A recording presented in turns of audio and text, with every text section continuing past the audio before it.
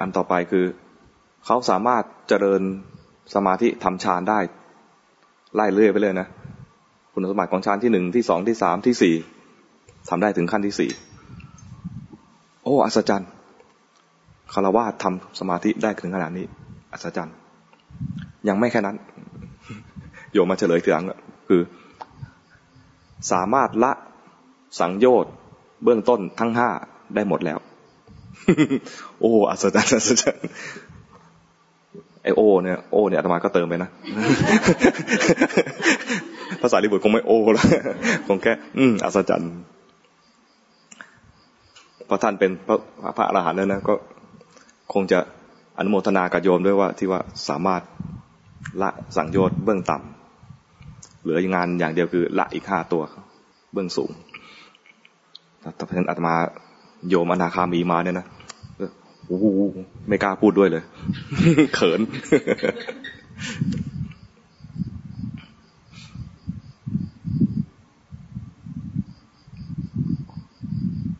นี่เป็นเรื่องจริงๆจะเล่าแค่ว่าโยมสวดมนต์ โยมก็สวดมนต์แล้วมีเทวดามาฟัง เป็นอะไรเป็นสิ่งที่ปรากฏเรื่องหนึ่งในพระสูตรที่แสดงว่าเทวดาชอบฟังคนสวดมนต์โดยเฉพาะสวดคำสอนของพระพุทธเจ้ามีหลายเรื่อง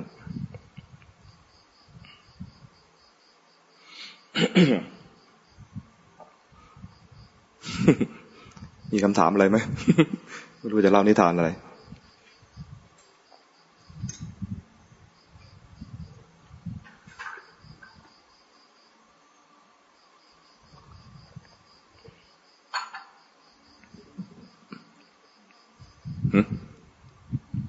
เป็นคนที่เข้าใจหมดแล้วทั้งหมดเลย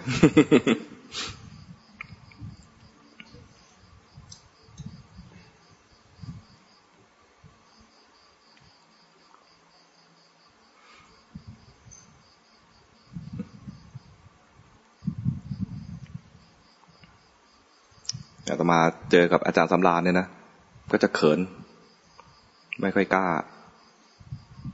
เพราะรู้ว่าท่านเก่ง ท่านเดินเป็นคฤหัสถ์นะอาจารย์ฟ้าเนี่ยนะเฮ้ยทั้งที่แบบธรรมดานะอาจารย์ฟ้านี่ธรรมดาน่ารักจนเราน่ากลัว ไม่กล้า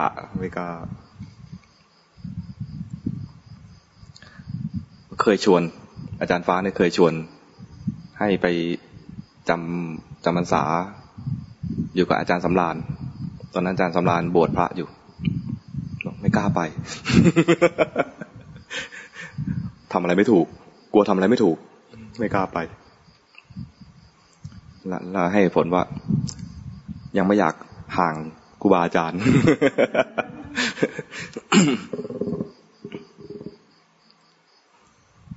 พอรู้สึกว่า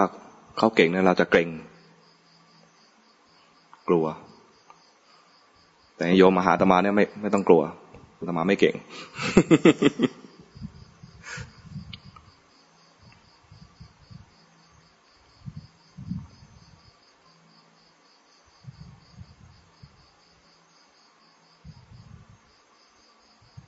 อย่างแค่ไปหาหมอนัดเลยนะก็กลัวนะหมอนัดเนี่ยกลัวไม่ใช่หมอนัดกลัวเรากลัวหมอนัดกลัวจะเห็นไส้เห็นพุงเรา อาจารย์ประสานเนี่ยต้องมาปลอบอาตมานะท่านอาจารย์ไม่ต้องกลัวหมอนัดใจดี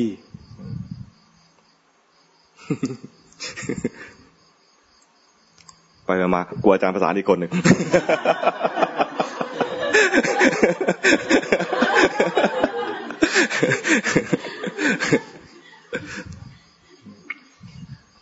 ดูด้วยว่าเรากลัวอาจารย์รู้ด้วยเรากลัวหมอนัด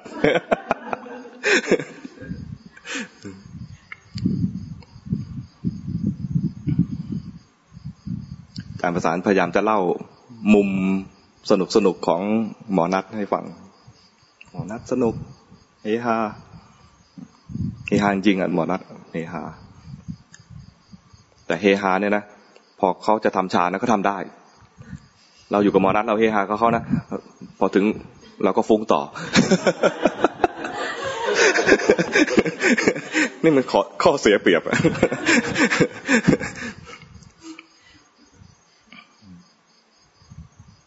นั้นอยู่กับครูอาจารย์นะต้องระวังตรงนี้ด้วยต้องรู้ศักยภาพของเราอย่าเพลินไปกับคำอะไรการพูดคุยเฮฮากับอาจารย์เพราะเราคุยแล้วเฮฮาเนี่ยนะเราไม่หยุดแต่ว่าอาจารย์เนี่ยพอหยุดปุ๊บเขาหยุดแล้วเลิกแล้วพอเราเนี่ยเก็บมาหาต่อในใจ โอ้นี้ลำบาก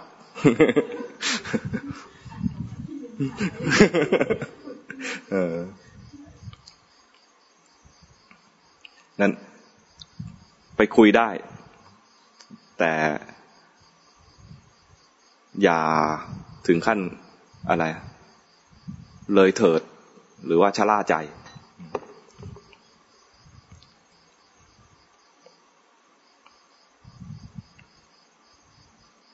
ต้องระลึกอยู่เสมอว่าเวลาเหลือน้อยแล้ววันนี้หลวงพ่อก็เตือนว่ามันหมดเวลาแล้วนะหมดเวลาที่จะอะไรท่านใช้คำว่าอะไรนะจำได้ไหมหมดเวลาที่จ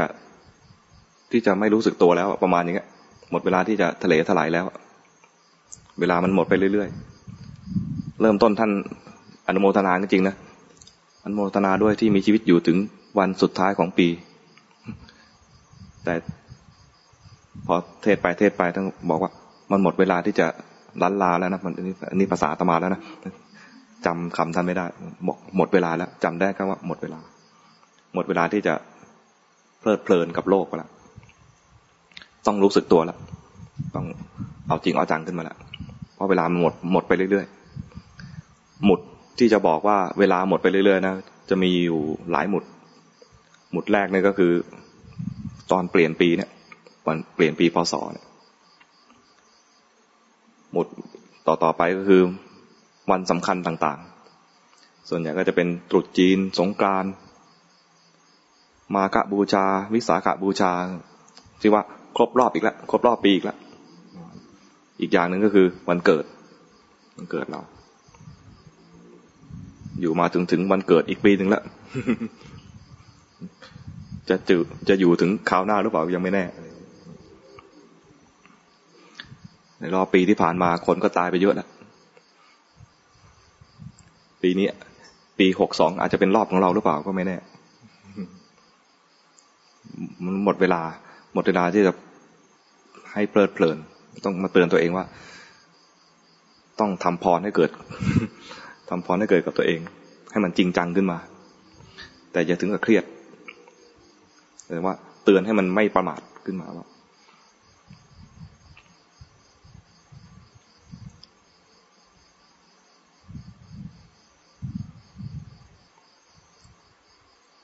วันนี้หลวงพ่อก็เตือนอีกอย่างคือ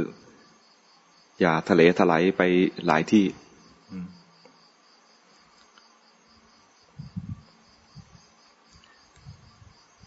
เจอหลายอาจารย์แล้วงงเจออาจารย์ที่สอนถูกแต่เราตีความผิดก็มีเจออาจารย์สอนผิดแล้วเราตีความถูกตามที่ผิด ก็มี แล้วเชื่อตามก็ลำบากเหมือนกัน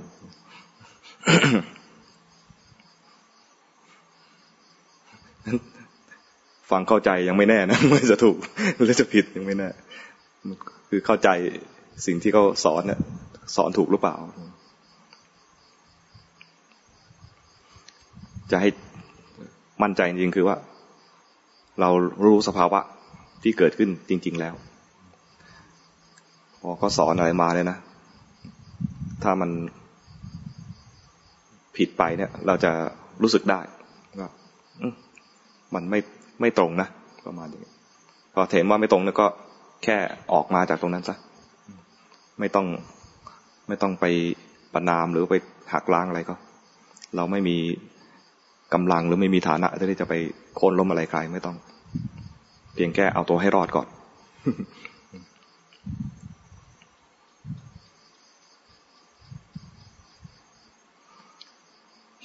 คำสอนที่เราควรจะใส่ใจคือคำสอนที่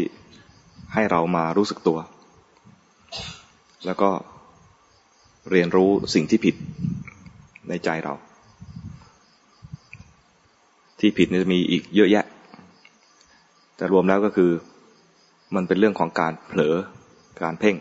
สองอย่างเห็นเผลอเห็นเพ่งไปเรื่อยๆสิ่งที่รับรู้เนี่ยจะรู้ว่าเมื่อกี้เผลอไปมีกิเลส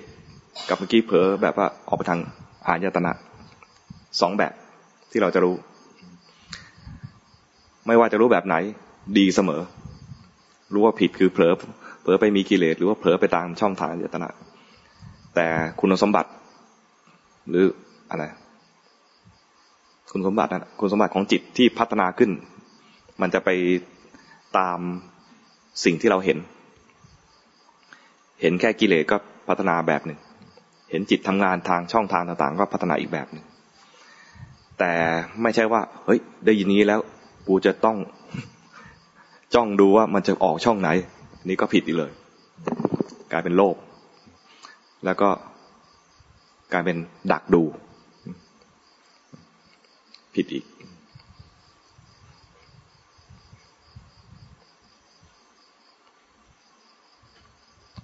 เป็นพระนี่ มีข้อได้เปรียบอย่างหนึ่งนะเวลาเรียนกับครูบาอาจารย์นะไม่ต้องออกไมค์แล้วก็ไม่ต้องถามนั่งเฉยๆนั่งเจียมๆไปเลยเฉยๆเดี๋ยวเห็นอะไรน่าสอนก็สอน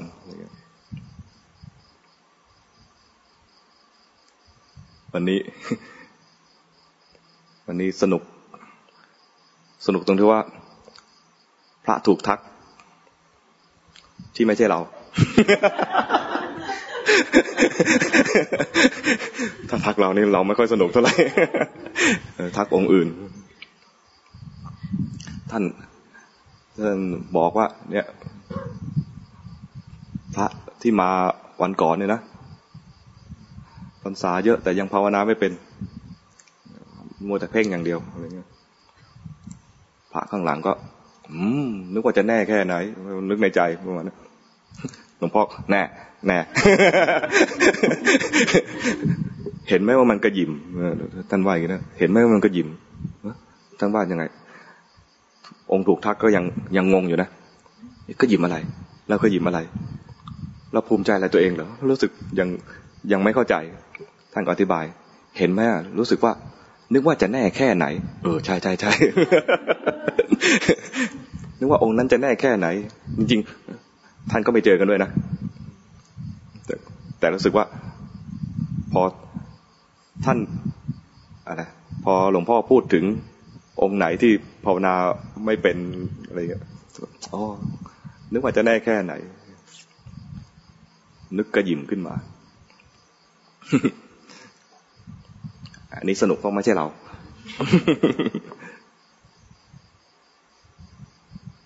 เป็นข้อได้เปรียบ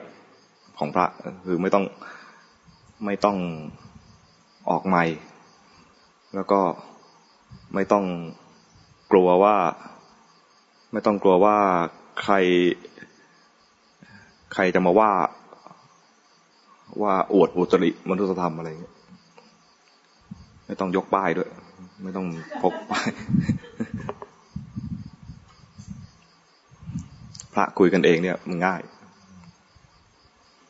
เป็นข้อได้เปรียบอยู่ให้ถึงบทพระนะอยู่ให้ถึงบทพระ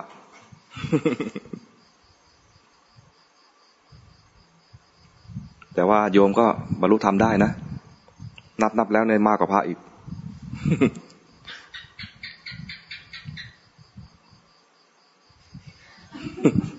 นะไม่ต้องบอกตรงนี้ก็ได้ใช่ไหม มีคนจุเงียบไป ไม่รู้จะคุยอะไรแล้วเนี่ยชวนคุยหน่อยดิ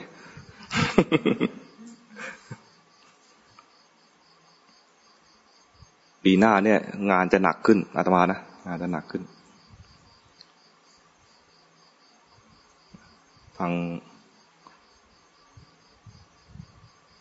วัดสังฆทานนิมนต์ให้ไปช่วย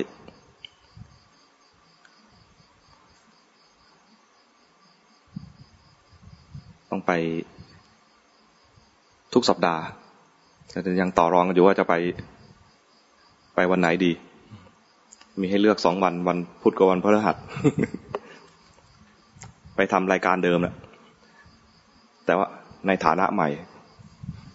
รายการเดิมคือรายการธรรมะสว่างใจ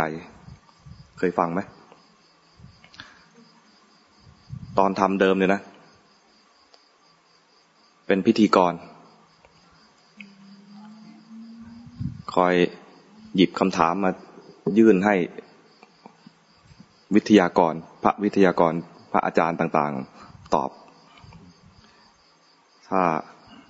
เหลือกัน2 องค์ก็พยายามจะทำตัวให้เป็นวิทยากรให้อีกองค์ตอบ ปลอดภัยดี ทำหน้าที่ก็คุยกับโยมทักทายกับโยมแล้วก็ถ้ามีคำถามอะไรมาก็ถามมาได้เลยครับนิมนต์ตอบ ตอนเนี้ยนิมนต์ให้ไปตอบ โอ้ยังหนักใจอยู่เนี่ย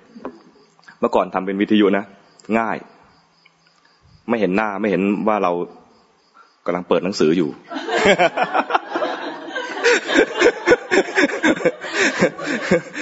ถามอะไรยากๆมาแล้วนะมาเปิดพจนานุกรมแล้วจะมีหนังสือ2 เล่มที่เป็นอะไรคู่มือหลักคือพจนานุกรมฉบับประมวลศัพท์กับฉบับประมวลธรรมของท่านสมัยก่อนยังเป็นเจ้าคุณประยุทธ์ตอนนี้ต้องเป็นสมเด็จละสมเด็จประยุทธ์ถามอะไรมาถ่วงเวลาไปก่อนแล้วผมเปิด ให้อีกองค์นึงคุยถ่วงเวลาไปก่อนแล้วเราเปิดเจอแล้วโอเค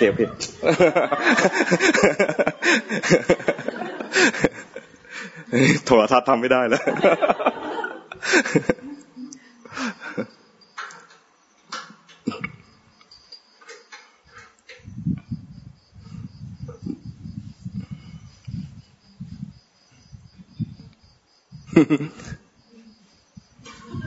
อะไร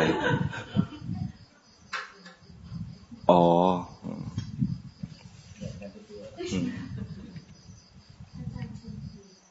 ชวนคุยเอาไมค์ไหมเอาไมค์หน่อยอาตมาจะดื่มน้ำ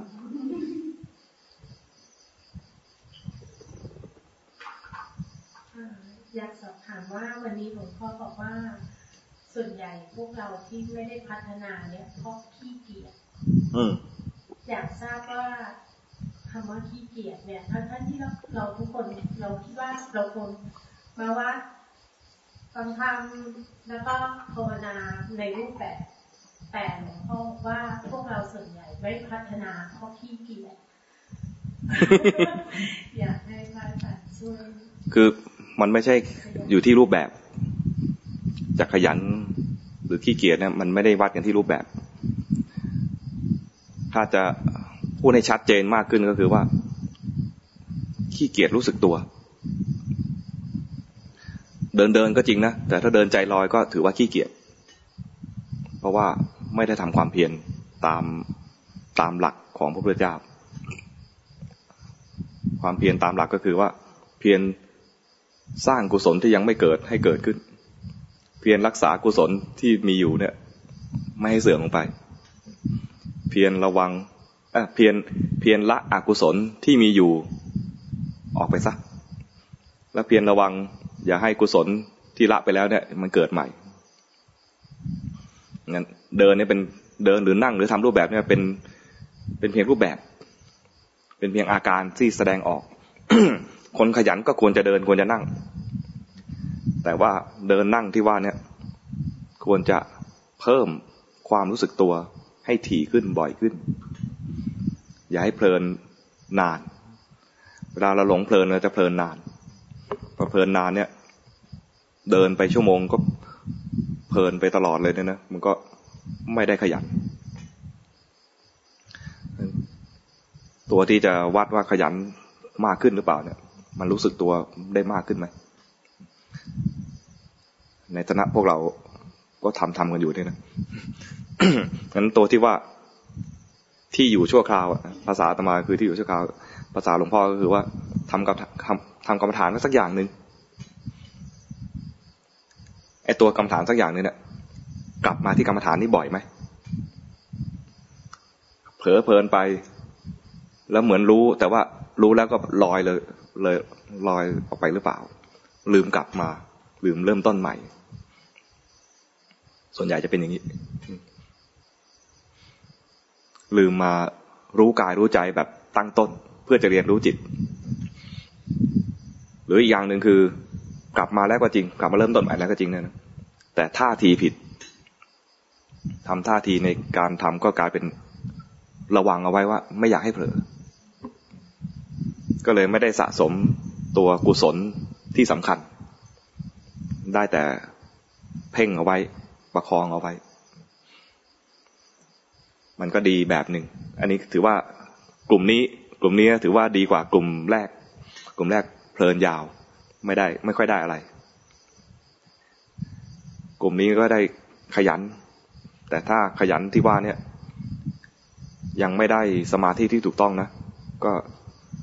ยังเสียเวลาอยู่สมาธิที่ทำถ้าไม่ถูกต้องมันจะออกแนวแข็งหรือเคลิ้มมันไม่ได้มีรู้ตื่นขึ้นมาพวกที่ถือว่าขยันก็คือว่าเผลอไปรู้แล้วเริ่มต้นใหม่บ่อยๆเผลอไปรู้เริ่มต้นใหม่ตรงเนี้ยมันก็ไร้รูปแบบแต่ว่าจะไม่เคยทำรูปแบบแล้วก็ไม่ใช่ว่าเลิกทำรูปแบบก็ทำรูปแบบนั่นแหละแต่ว่าเน้นรู้สึกตัวบ่อยๆ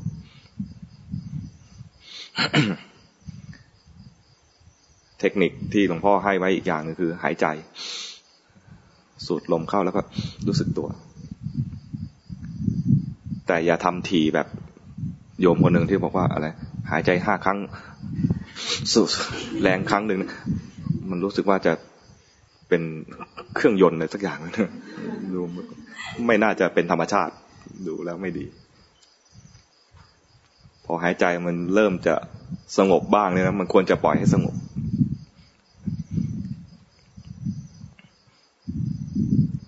ควรจะใช้ตอนไหนไอ้หายใจแรงๆขึ้นมาทีเนี่ยนะใช้ตอนที่เผลอยาวแล้ว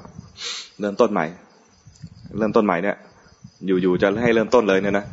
อาจจะลำบากเพราะก็ยังอร่อยในอารมณ์ที่เสพเพลินอยู่เนี่ยก็หายใจแรงๆเนี่ยเน้นความรู้สึกตัวขึ้นมาแล้วทำไม่ต้องที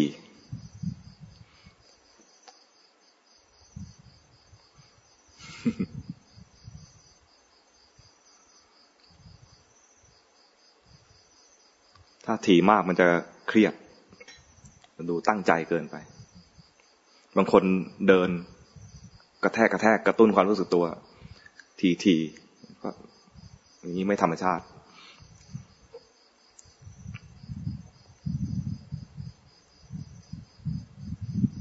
ดูเหมือนจะไม่เผลอแต่ว่ามันผิดธรรมชาติแล้วก็ออกแนวเพ่งเกร็งเพ่งเจาะเฉพาะจุดหรือว่าพยายามจะรู้ทั่วอะไรเงี้ย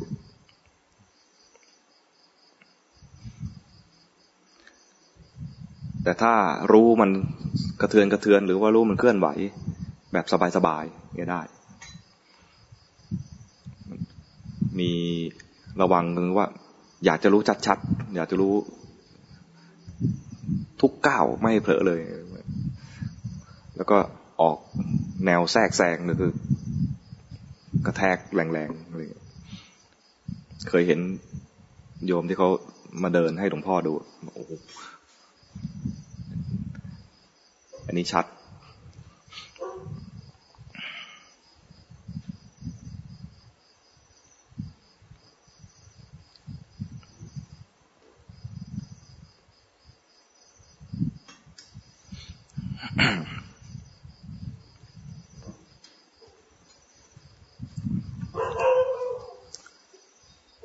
เล่านิทานมากๆเลยนะมีคนถามกลับมาเล่านิทานเราเล่านิทานหลากหลายนะเล่าอะไรเรื่องในพระสูตรประวัติศาสตร์เรื่องแต่งเองมั่ง เรื่องได้ยินได้ฟังมาบ้างเลยนะมีเรื่องหนึ่งที่เล่าไปเกี่ยวกับสามก๊ก โยมถามกลับมาควรจะอ่านสามก๊กไหมคะ บอกไม่ต้อง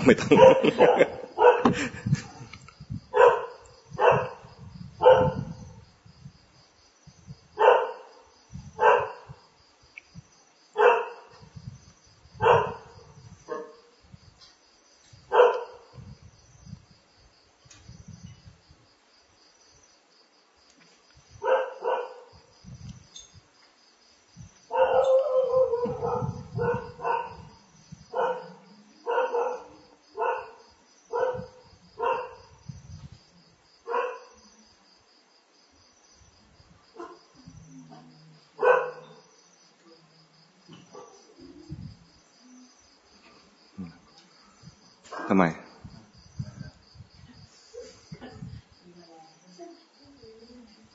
อ๋อเป็นตาดีไปละอยู่ข้างล่าง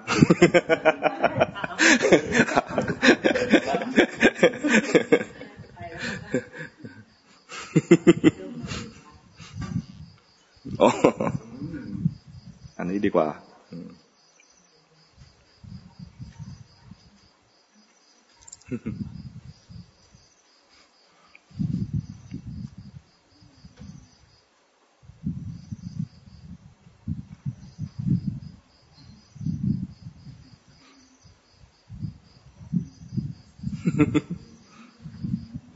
เริ่มตาปลือกันหมดแล้วจะพักเลยไหม มาพบกันอีกที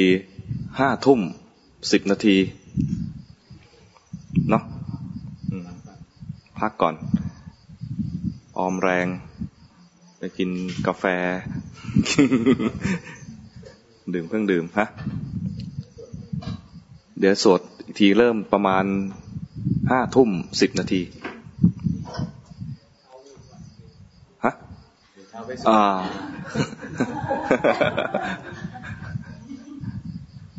เดี๋ยวเราจะสวดมนต์บทที่เรียกว่าเป็นอะไรเวลาพระไปสวดตามบ้านบทเจริญพุทธมนต์ก็ตั้งแต่ชุมนุมเทวดาวันนี้เราเชิญท่านมาเชิญท่านมาชุมนุมเทวดาก็จะเชิญเทวดาจากหลายๆที่เดี๋ยวจะมีคำแปลจากภูเขาจากวิมานบนฟ้าพญานาคตามที่ต่างๆอะไรเนี่ยมาฟังดังนั้นถ้าเชิญมาแล้วเนี่ยก็ต้อง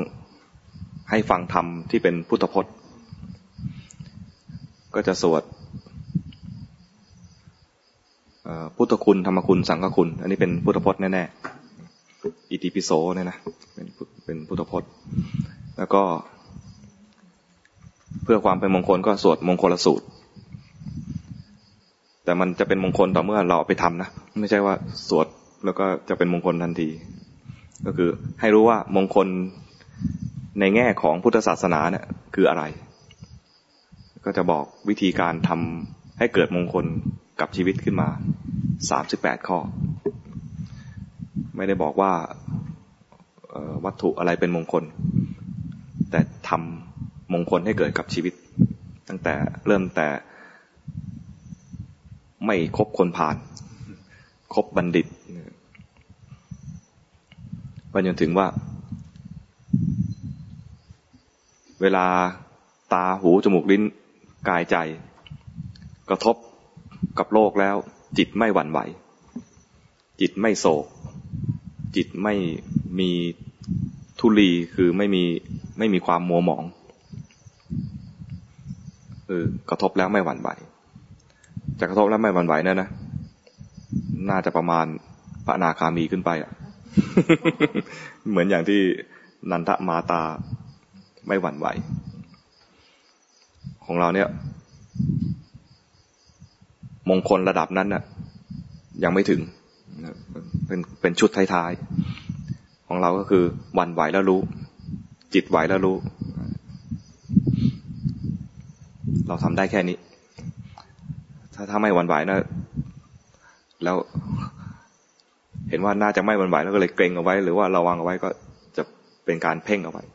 ผิดอีกแบบนึงให้มันไหวไปแล้วรู้ทันแล้วพออย่างนี้แล้วเนี่ยมันจะได้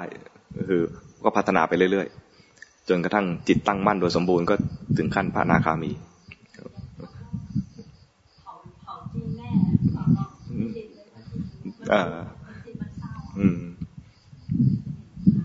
ถูกคำขู่แล้วใจไหวใจกระเพื่อม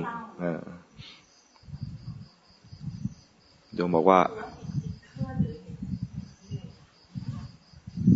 ถ้าเห็นว่าเศร้านะก็จะเห็นกิเลสหรือเห็นเวทนาแล้วแต่จะเห็นว่ามันเป็นทุกขเวทนาเกิดขึ้น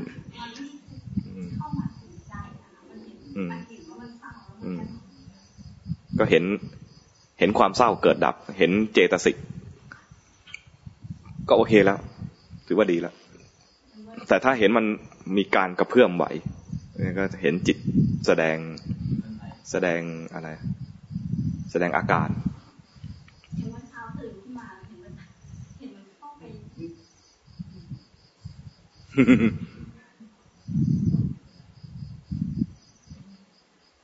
ยังไงนะ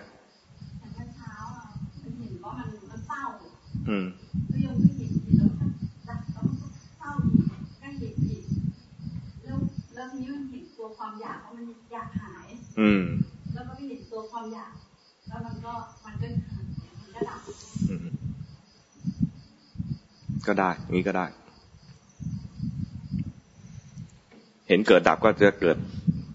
วิปัสสนาขึ้นวิปัสสนาแล้วเนี่ยเห็นเกิดดับแล้วเนี่ยเห็นไตรลักษณ์อย่างใดอย่างหนึ่งขึ้นมาแล้วเนี่ยชื่อว่าขึ้นวิปัสสนาเนี่ยนะต้องเห็นแล้วเห็นอีกเห็นบ่อยๆเห็นจนจิตมันยอมทีแรกนะตอนภาวนาแรกๆนึกว่าเห็นแล้วเนี่ยมันน่าจะเกิดมรรคผลแล้วนะยังไม่เกิดเห็นทีเดียวยังไม่เกิดแต่ภาวนาแรกๆจนเห็นไตรลักษณ์ขึ้นครั้งแรกนะทำไมมันไม่เกิดมรรคผล มาถามหลวงพ่อถามครูบาอาจารย์มันต้องเห็นกี่ทีมันต้องเห็นเท่าไหร่โอ้เห็นไม่เถอะเห็นไม่นับ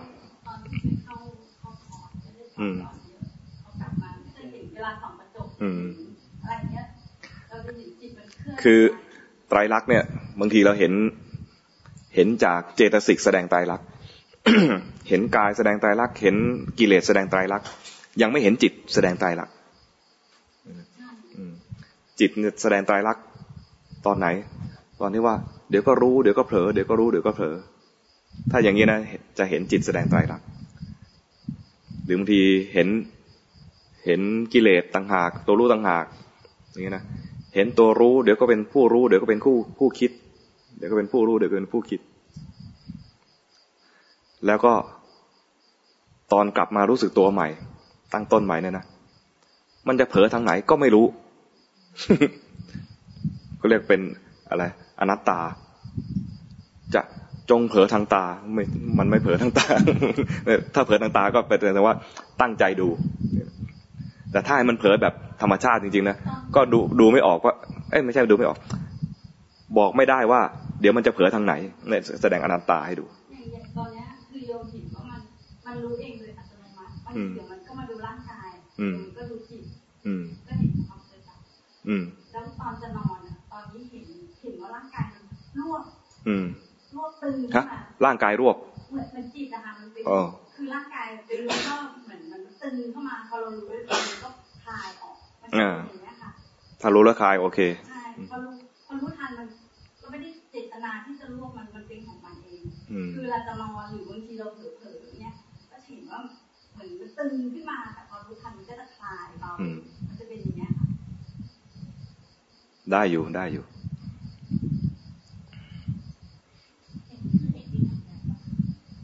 ถ้าเห็นมันมีการรวบมีการคลายเนี่ยนะเห็นจิตทำงานมันยังไม่ทันออกมาเป็นพอใจไม่พอใจหรือว่ามีหรือว่าถ้าเห็นว่า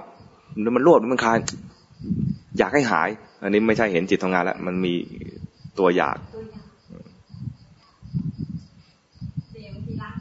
ตอนเห็นจิตทำงานมันจะเห็นแบบเห็นทำงานเฉยๆเห็นเฉยๆก็จะอะไรระดับการภาวนามันจะเพิ่มกุศลมากขึ้นเพราะเราไม่ได้เข้าไปแทรกแซง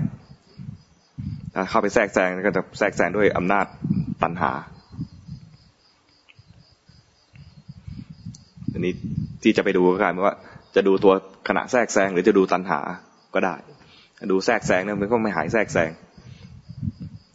เพียงแต่รู้ว่ากำลังแทรกแซงแต่ถ้าดูตัณหาเลยก็ดับในการแทรกแซงนั้นก็ดับเพราะตัวตัณหามันเป็นกิเลสเห็นกิเลสจะดับแล้วก็ตัวตัณหาเป็นต้นเหตุที่ทำให้เกิดแทรกแซงนั้นเวลาดูถ้าจะดูให้ได้ผลดีๆควรจะดูให้มาถึงไอ้ตัวตัณหาหรือตัวกิเลสซึ่งดูง่ายกว่าด้วยแต่ว่าไอ้ตัวอาการแทรกแซงเนี่ยบางทีมันเห็นก่อนเพราะว่ามันชัดขึ้นมายังไม่เห็นตัวตัณหาแต่ถ้าเคยได้ยินได้ฟังมาก่อนจิตมันก็จะมีแง่มุมที่จะเริ่มมาย้อนมาดูถึงตัณหาได้แต่ถ้าไม่เคยได้ยินได้ฟังว่ามันมีเบื้องหลังคือตัณหานะจิตก็ไม่มีมุมที่จะพลิกเข้าไปดูมันได้แค่เห็นว่ากำลังแทรกแซงแล้วไงอ่ะจะให้มันหายจากนี้ได้ยังไงอะไรประมาณนี้ยิ่งแก้ก็ยิ่งแทรกแซงรู้ว่าแทรกแซงแล้วก็มันคล้ายๆว่านึกเอะใจขึ้นมาว่าอ้าวต้องมีตัวอยากจะพ้นจากสภาวะนั้นนี้มีตัวอยากขึ้นมาเห็นตัณหาก็ไอการทำงานของจิตครั้งนี้ก็เลิกแค่นี้กลับมาเริ่มต้นใหม่กลับมารู้สึกตัวใหม่เดี๋ยวมีจิตทำงานอีกแบบหนึ่งให้ดูถ้าเป็นการศึกษาคือจิตศึกษาเนี่ยนะงานศึกษาเรื่องนี้จบแล้วไม่ต้องทำอะไรต่อก็กลับมาเข้าห้องเรียนใหม่ทำกรรมฐานอะไรสักอย่างหนึ่งแล้วก็เห็นจิตทำงานใหม่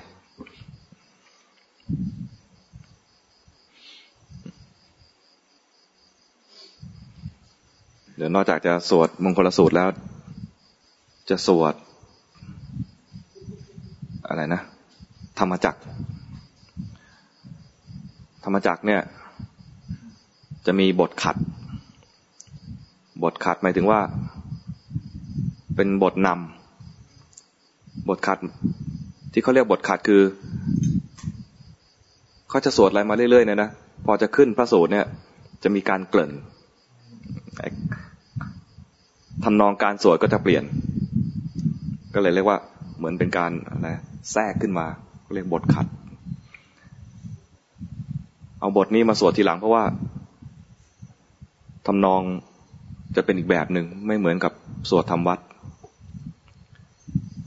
เดี๋ยวพอพระขึ้นมาจะรู้ว่าทำนองเปลี่ยนที่เอามาทีหลังเพราะว่าถ้าเอาบทนี้เอาพระสูตรนี้ขึ้นมาสวดก่อนนะมันจะติดทำนองนี้แล้วก็ต้องสวด สวดทีมกลับทำนองเก่าไม่ถูกแล้ว เพราะว่าพระสูตรยาวกะไว้ว่าที่ให้เริ่ม 5 ทุ่มกว่าๆหน่อยๆเนี่ยเพราะว่าเวลามันน่าจะข้ามเที่ยงคืนพอดีแล้วก็พระสูตรนี้ช่วงท้ายๆจะเป็นบรรยายถึงว่าธรรมจักรเนี่ยนะเคยสวดไหมเคยได้ เคยได้อ่านปะเป็นพระสูตรแรกไม่ใช่พระสูตรแรกเป็นคำสอนครั้งแรกที่พระเจ้าสอนกับปัญจวัคคีย์ก็เป็นการแสดงที่สุดสองด้านซึ่งมันเหมาะกับพวกเราที่จะเอามาภาวนาต่อแล้วก็เวลาพระพุทธเจ้าสอนปัญจวัคคีย์ก็จะแจกแจงรายละเอียดของชีวิตออกมาเป็น5อย่างซึ่งก็เป็นลักษณะของพวกที่ใช้ปัญญานำคือแยกชีวิตออกมาเป็นรูปธรรมนามธรรมโดยแยกนามธรรมเยอะกว่าคือมาดูจิตจะดูจิตมากกว่าการสอนของพระพุทธเจ้าจะสอนตอนแยกธาตุแยกขันธ์อะไรพวกนี้นะที่ว่าเรียกว่าเจริญปัญญาเนี่ยบางทีก็จะแยกเป็นอายตนะ6ถ้าอายตนะ6เนี่ยก็จะแยกเป็นตาหูจมูกลิ้นกายแล้วก็ใจตาหูจมูกลิ้นกายนี่ก็เป็นรูปธรรมมีใจเป็นนามธรรมอย่างเดียวแต่ถ้าแยกชีวิตเป็น5อย่างเป็นขันธ์5ก็มีรูปเวทนาสัญญาสังขารวิญญาณมีนามธรรมอยู่4มีรูปธรรมอยู่1แยกอย่างเงี้ยแยกตามจริตพวกตัณหาจริตทำฌานได้ชำนาญก็มาดูอายตนะ6ยังไม่ชำนาญเรื่องฌานก็มาดูขันธ์5เพราะจะดูฝ่ายนามธรรมเนี่ยเกิดดับเปลี่ยนแปลงพวกทำฌานได้แล้วฝ่ายนามธรรมจะสงบนิ่งจะไม่มีอะไรให้ดูเท่าไหร่ก็จะมาดูเรื่องของรูปธรรมพวกเราเนี่ยน่าจะเป็นพวกนามธรรมเกิดดับบ่อยมาเรียนแบบที่พระปัญจวัคคีย์ท่านเรียนสมัยนั้นเขามีความนิยมว่าถ้าจะมาภาวนาวิธีจะให้บรรลุธรรมหรือว่าตรัสรู้อะไรขึ้นมาเนี่ยต้องไปทรมานตัวเองถ้าทรมานได้ดีเนี่ยจะคนก็ยกย่องนับถือหรือว่าเจ๋งยกมือให้ประมาณว่าคนอื่นทำไม่ได้คนนี้ทำได้เจ๋งมากค่านิยมอย่างเงี้ยทำให้คนไปทำอะไรแผลงๆแล้วคิดว่าจะดีเยอะเลย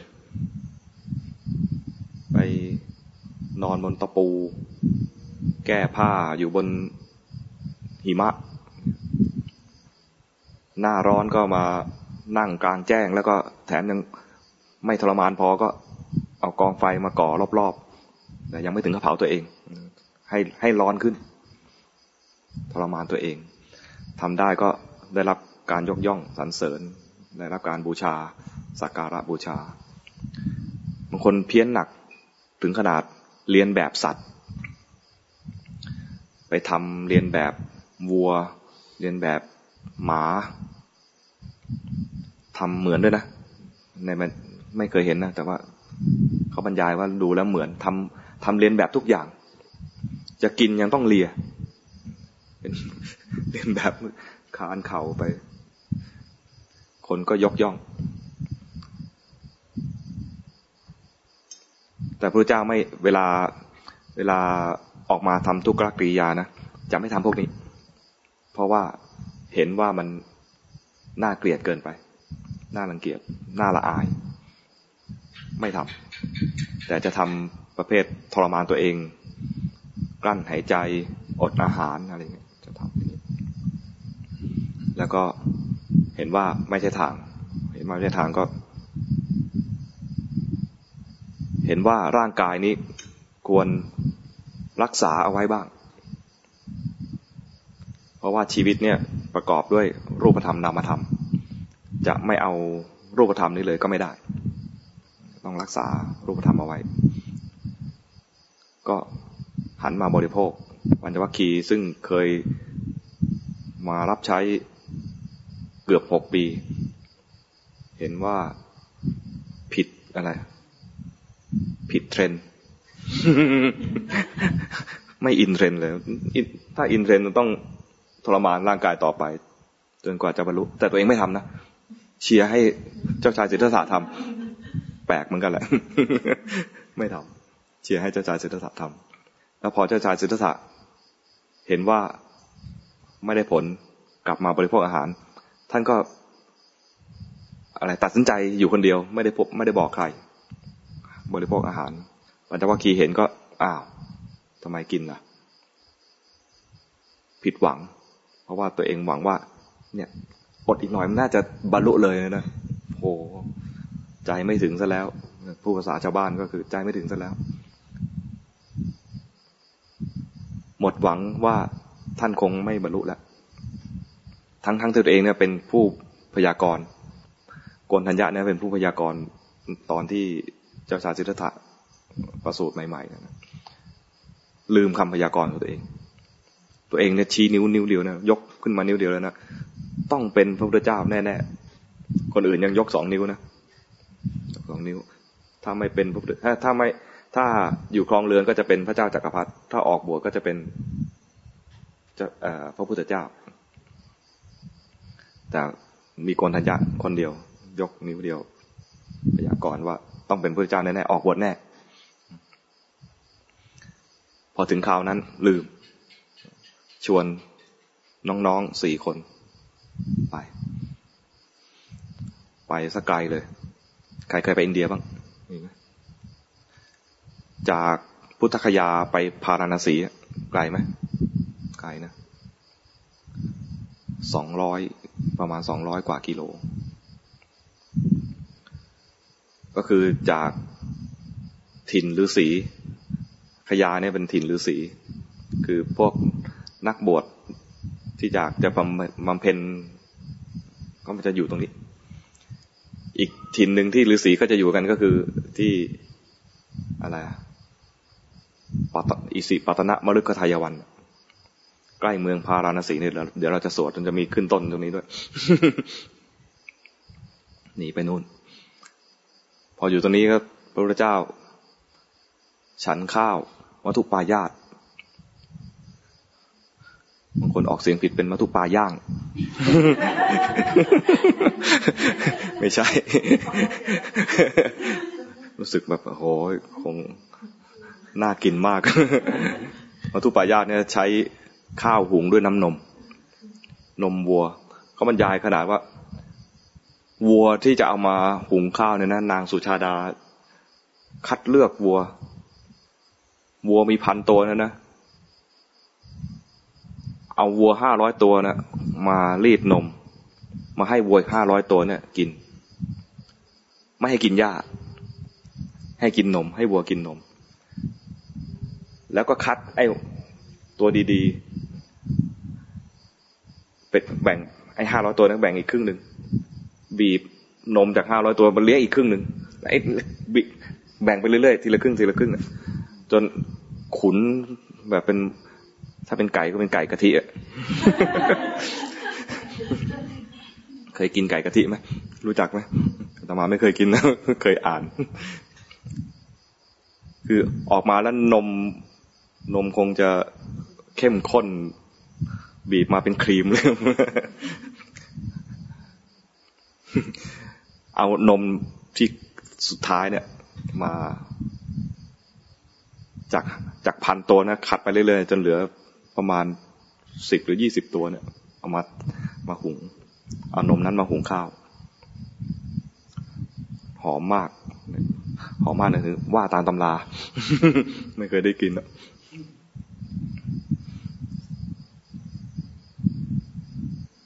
ทำเสร็จแล้วนางสุชาดาทำเสร็จแล้วก็ให้คนใช้ไปกวาดสถานที่บนบานไว้กับเทวดาที่ใต้ต้นไทรเทวดาที่ต้นไทรให้คนใช้เนี่ยไปทำความสะอาดที่ตรงนั้นเป็นคล้ายๆแถวๆนี้คือเป็นดินทรายเวลาทำความสะอาดเนี่ยจะดูร่มรื่นน่านั่งคนใช้มาเนี่ยปรากฏว่ามาถึงปุ๊บเจอเจ้าชายสิทธัตถะนั่งอยู่ที่ใต้ต้นไทร ท่านเสวยมาแล้ว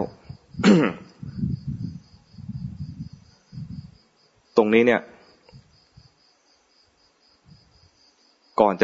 จะมา เสวยข้าวมัทุปายาตเนี่ยนะได้กินนมจากเด็กเลี้ยงแพะท่านบรรยายไว้ว่าลิ้นของพระพุทธเจ้าเนี่ยนะมีปุ่มรับรู้รสแล้วก็สามารถรับเอาสารอาหารจากลิ้นเนี่ยได้ไวแค่นมแตะลิ้นเนี่ยนะสารอาหารก็ดูดวืบเข้าไปไอ้ที่ผอมๆเลยนะก็อูมขึ้นมาเลยที่บรรยายว่ารูปท้องก็โดนกระดูกสันหลังเนี่ยนะนมที่เด็กเลี้ยงแพะเอามาให้เนี่ยดื่มไปเนี่ยในหนังสือบรรยายว่าพอกินไปนะสามารถดูดสารอาหารเข้าไปหล่อเลี้ยงร่างกายให้ออกมาเป็นปกติเลยเป็นปกติขนาดที่เรียกว่าถ้าภาษาปัจจุบันก็เรียกเปล่งออร่า แต่ตอนนั้นท่านก็บอกว่ารัศมีเปล่งปลั่งขึ้นมาคนใช้มาถึงจริงๆไม่ใช่คนใช้เป็นทาสทางนางทาสีมาดูแล้วก็เข้าใจว่าเป็นเทวดาก็ต้องเปล่งปลั่งคงไม่ใช่อยู่ในสภาพที่ทรมานร่างกายจนผอมแต่ว่าแสดงว่านมคราวนั้นเนี่ยคุณภาพดีเหมือนกัน กินไปพอนึกว่าเทวดาก็ดีใจนายเราเนี่ยมีบุญมากเลยพอจะแก้บนกับเทวดาก็มารอรับเลยที่ว่าแก้บนคือบนเอาไว้กับต้นไทรเพราะว่าขอให้แต่งงานกับเจ้าบ่าวที่ฐานะเสมอกันใกล้เคียงกันนางสุชาดาเป็นเศรษฐีอยู่ตระกูลเศรษฐีก็ได้แต่งงานกับเศรษฐีของกรุงพาราณสีขอให้ได้ลูกดีอะไรประมาณนี้นะลูกชายให้มีลูกชายสมัยก่อนเนี่ยต้องให้ได้ลูกชายเพื่อสืบตระกูลได้สมหวังหมดเลยรอจนลูกโตจึงได้มาแก้บนลูกก็คือพยศลูกนางสุชาดาพอมาแก้บนตรงนี้นางทาสกลับไปบอก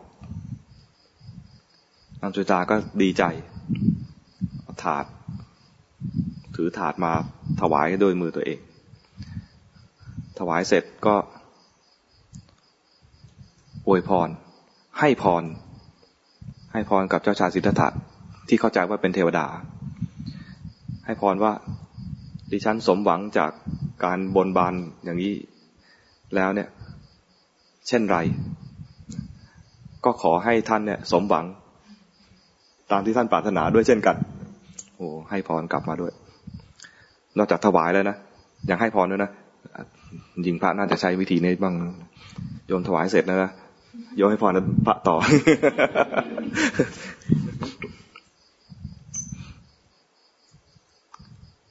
พระเจ้าแบ่งมัทุปายาตได้49คำตรงนี้ว่ารายละเอียดมากเลยนะมี49คำแล้วพอท่านตรัสรู้แล้วอยู่ได้อีก49วันโดยไม่ต้องเสวยอาหาร49วันเสวยวิมุตติสุขแล้วเนี่ยก็คิดที่จะไปโปรดใครก่อนนึกถึงอาราลดาบทอุทกดาบทพอนึกถึงอาราลดาบทก็ตายไปแล้ว7วันนึกถึงอุทกดาบทเพิ่งตาย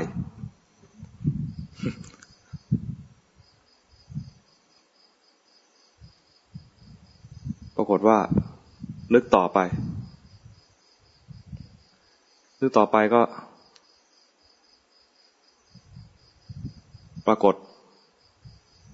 แล้วนึกถึงปัญจวัคคีย์ก็จะไปโปรด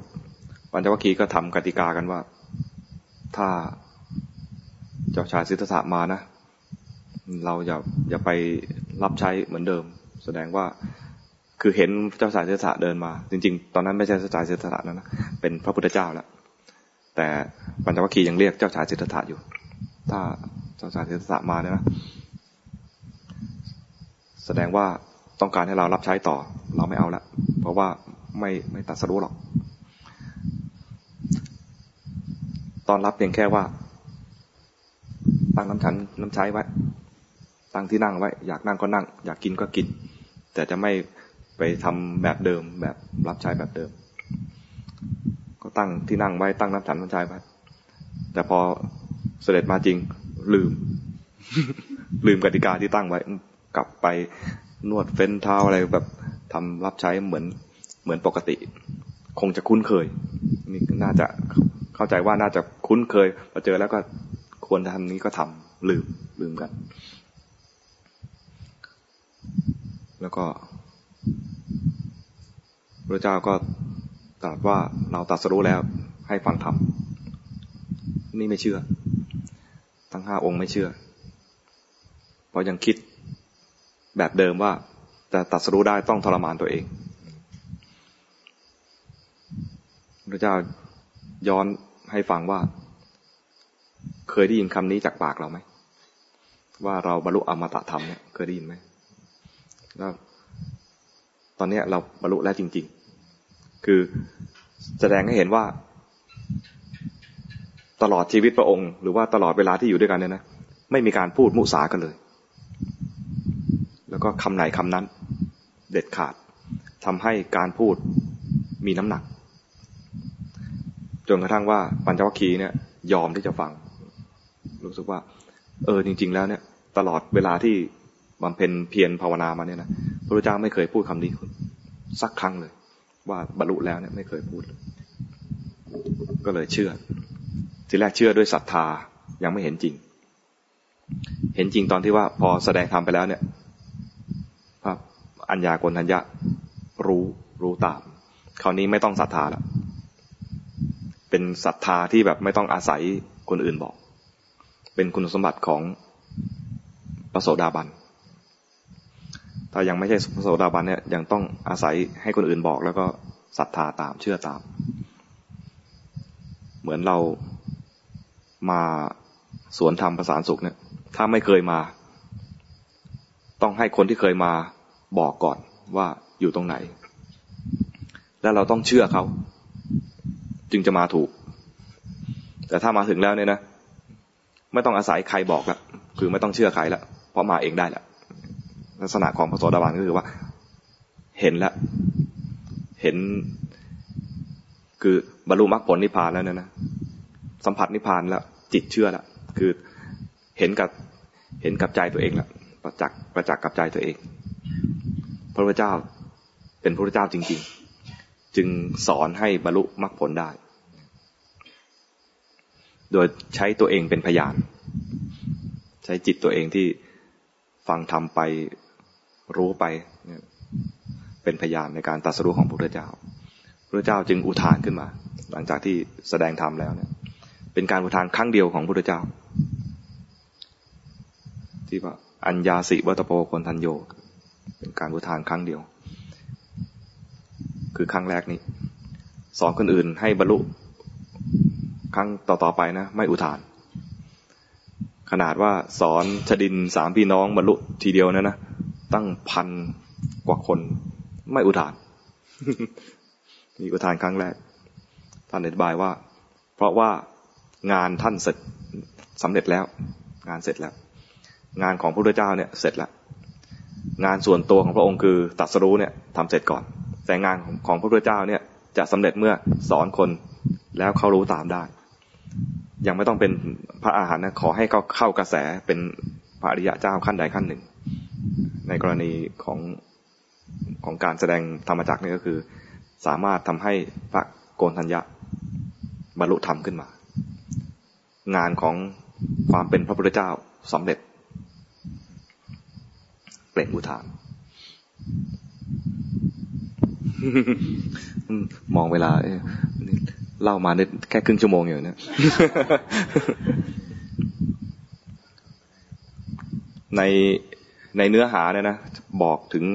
ที่สุด2 ด้าน2 ด้านเนี่ยก็เป็นเรื่องที่เราทำกันอยู่ไม่เผลอเพลินเกินไปก็เพ่งเอาไว้แต่เราไม่ถึงขนาด ไปแก้ผ้าหรือนอนบนน้ำอะไรเงี้ยแต่มันจะเป็นออกแนวเพ่งบังคับใจตัวเองก็เป็นเรื่องของการทำอัตตกิลมัฏฐานุโยคทำให้ลำบากเปล่าไม่บรรลุไม่ได้ผลครูบาอาจารย์จึงต้องสอนให้รู้ว่ามันไม่ใช่นะมันไม่บรรลุหรอกบังคับตัวเองไปเรื่อยๆนะอย่างมากได้แค่สมถะอย่างมากและส่วนใหญ่ที่ทำเนี่ยนะมันไม่ได้สมถะที่ควรได้ซีซั่นบอกว่ามันไม่ได้คณิกะสมาธิไม่ได้อุปจารสมาธิได้แต่อุจจาระเพราะว่าดูแล้วก็น่าสงสารประมาณนี้เพราะมันจะไม่เพ่งจนแข็งเครียดก็กลายเป็นเคลิ้มซึ่งไม่ใช่สมาธิเอาไว้พักด้วยซ้ำไป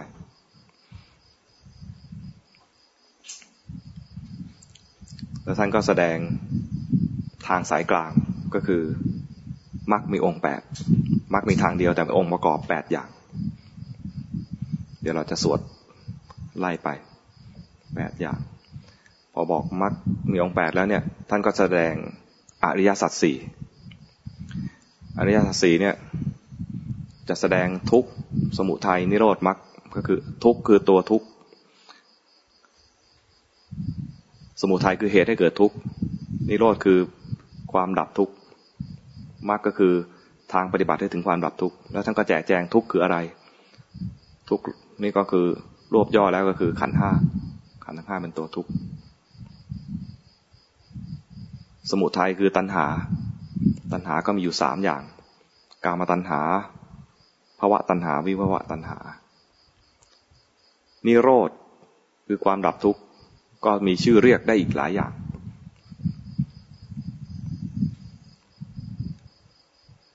ทางดับทุกข์ท่านก็ย้อนกลับมามรรคมีองค์8แล้วก็อริยสัจทั้ง4เนี่ยที่แจกแจงมาเนี่ยทุกข์ควรรู้สมุทัยควรละนี่คือกิจคือสิ่งที่ต้องทำกับอริยสัจทั้ง4นะทุกข์ควรรู้สมุทัยควรละนิโรธควรทำให้แจ้งมรรคควรเจริญพอบอกถึงกิจในอริยสัจแล้วเนี่ยพระองค์ก็บอกว่าทุกข์พระองค์ได้รู้แล้วสมุทัยควรละก็ละแล้วนิโรธควรแจ้งก็แจ้งแล้วมรรคควรเจริญก็เจริญแล้วตรงนี้เรียกว่าอะไร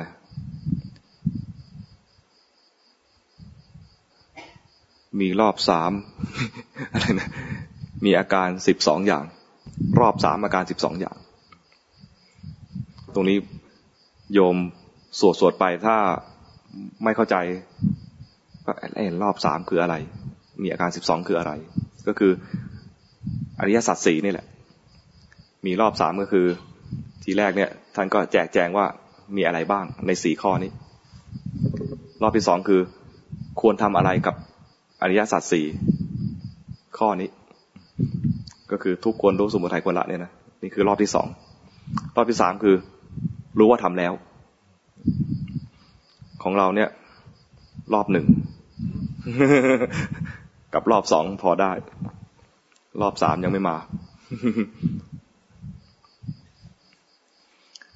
มีรอบ3มีอาการ12ก็คือ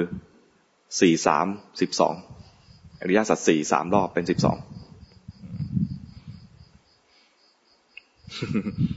เดี๋ยวจะให้พักสักพักหนึ่งเดี๋ยวเราจะมาสวดเตรียมไปเข้าห้องน้ำก่อนแล้วก็ไปกินน้ำ มาอีกทีก็5:10 นาทีนะมาสวดพร้อมกัน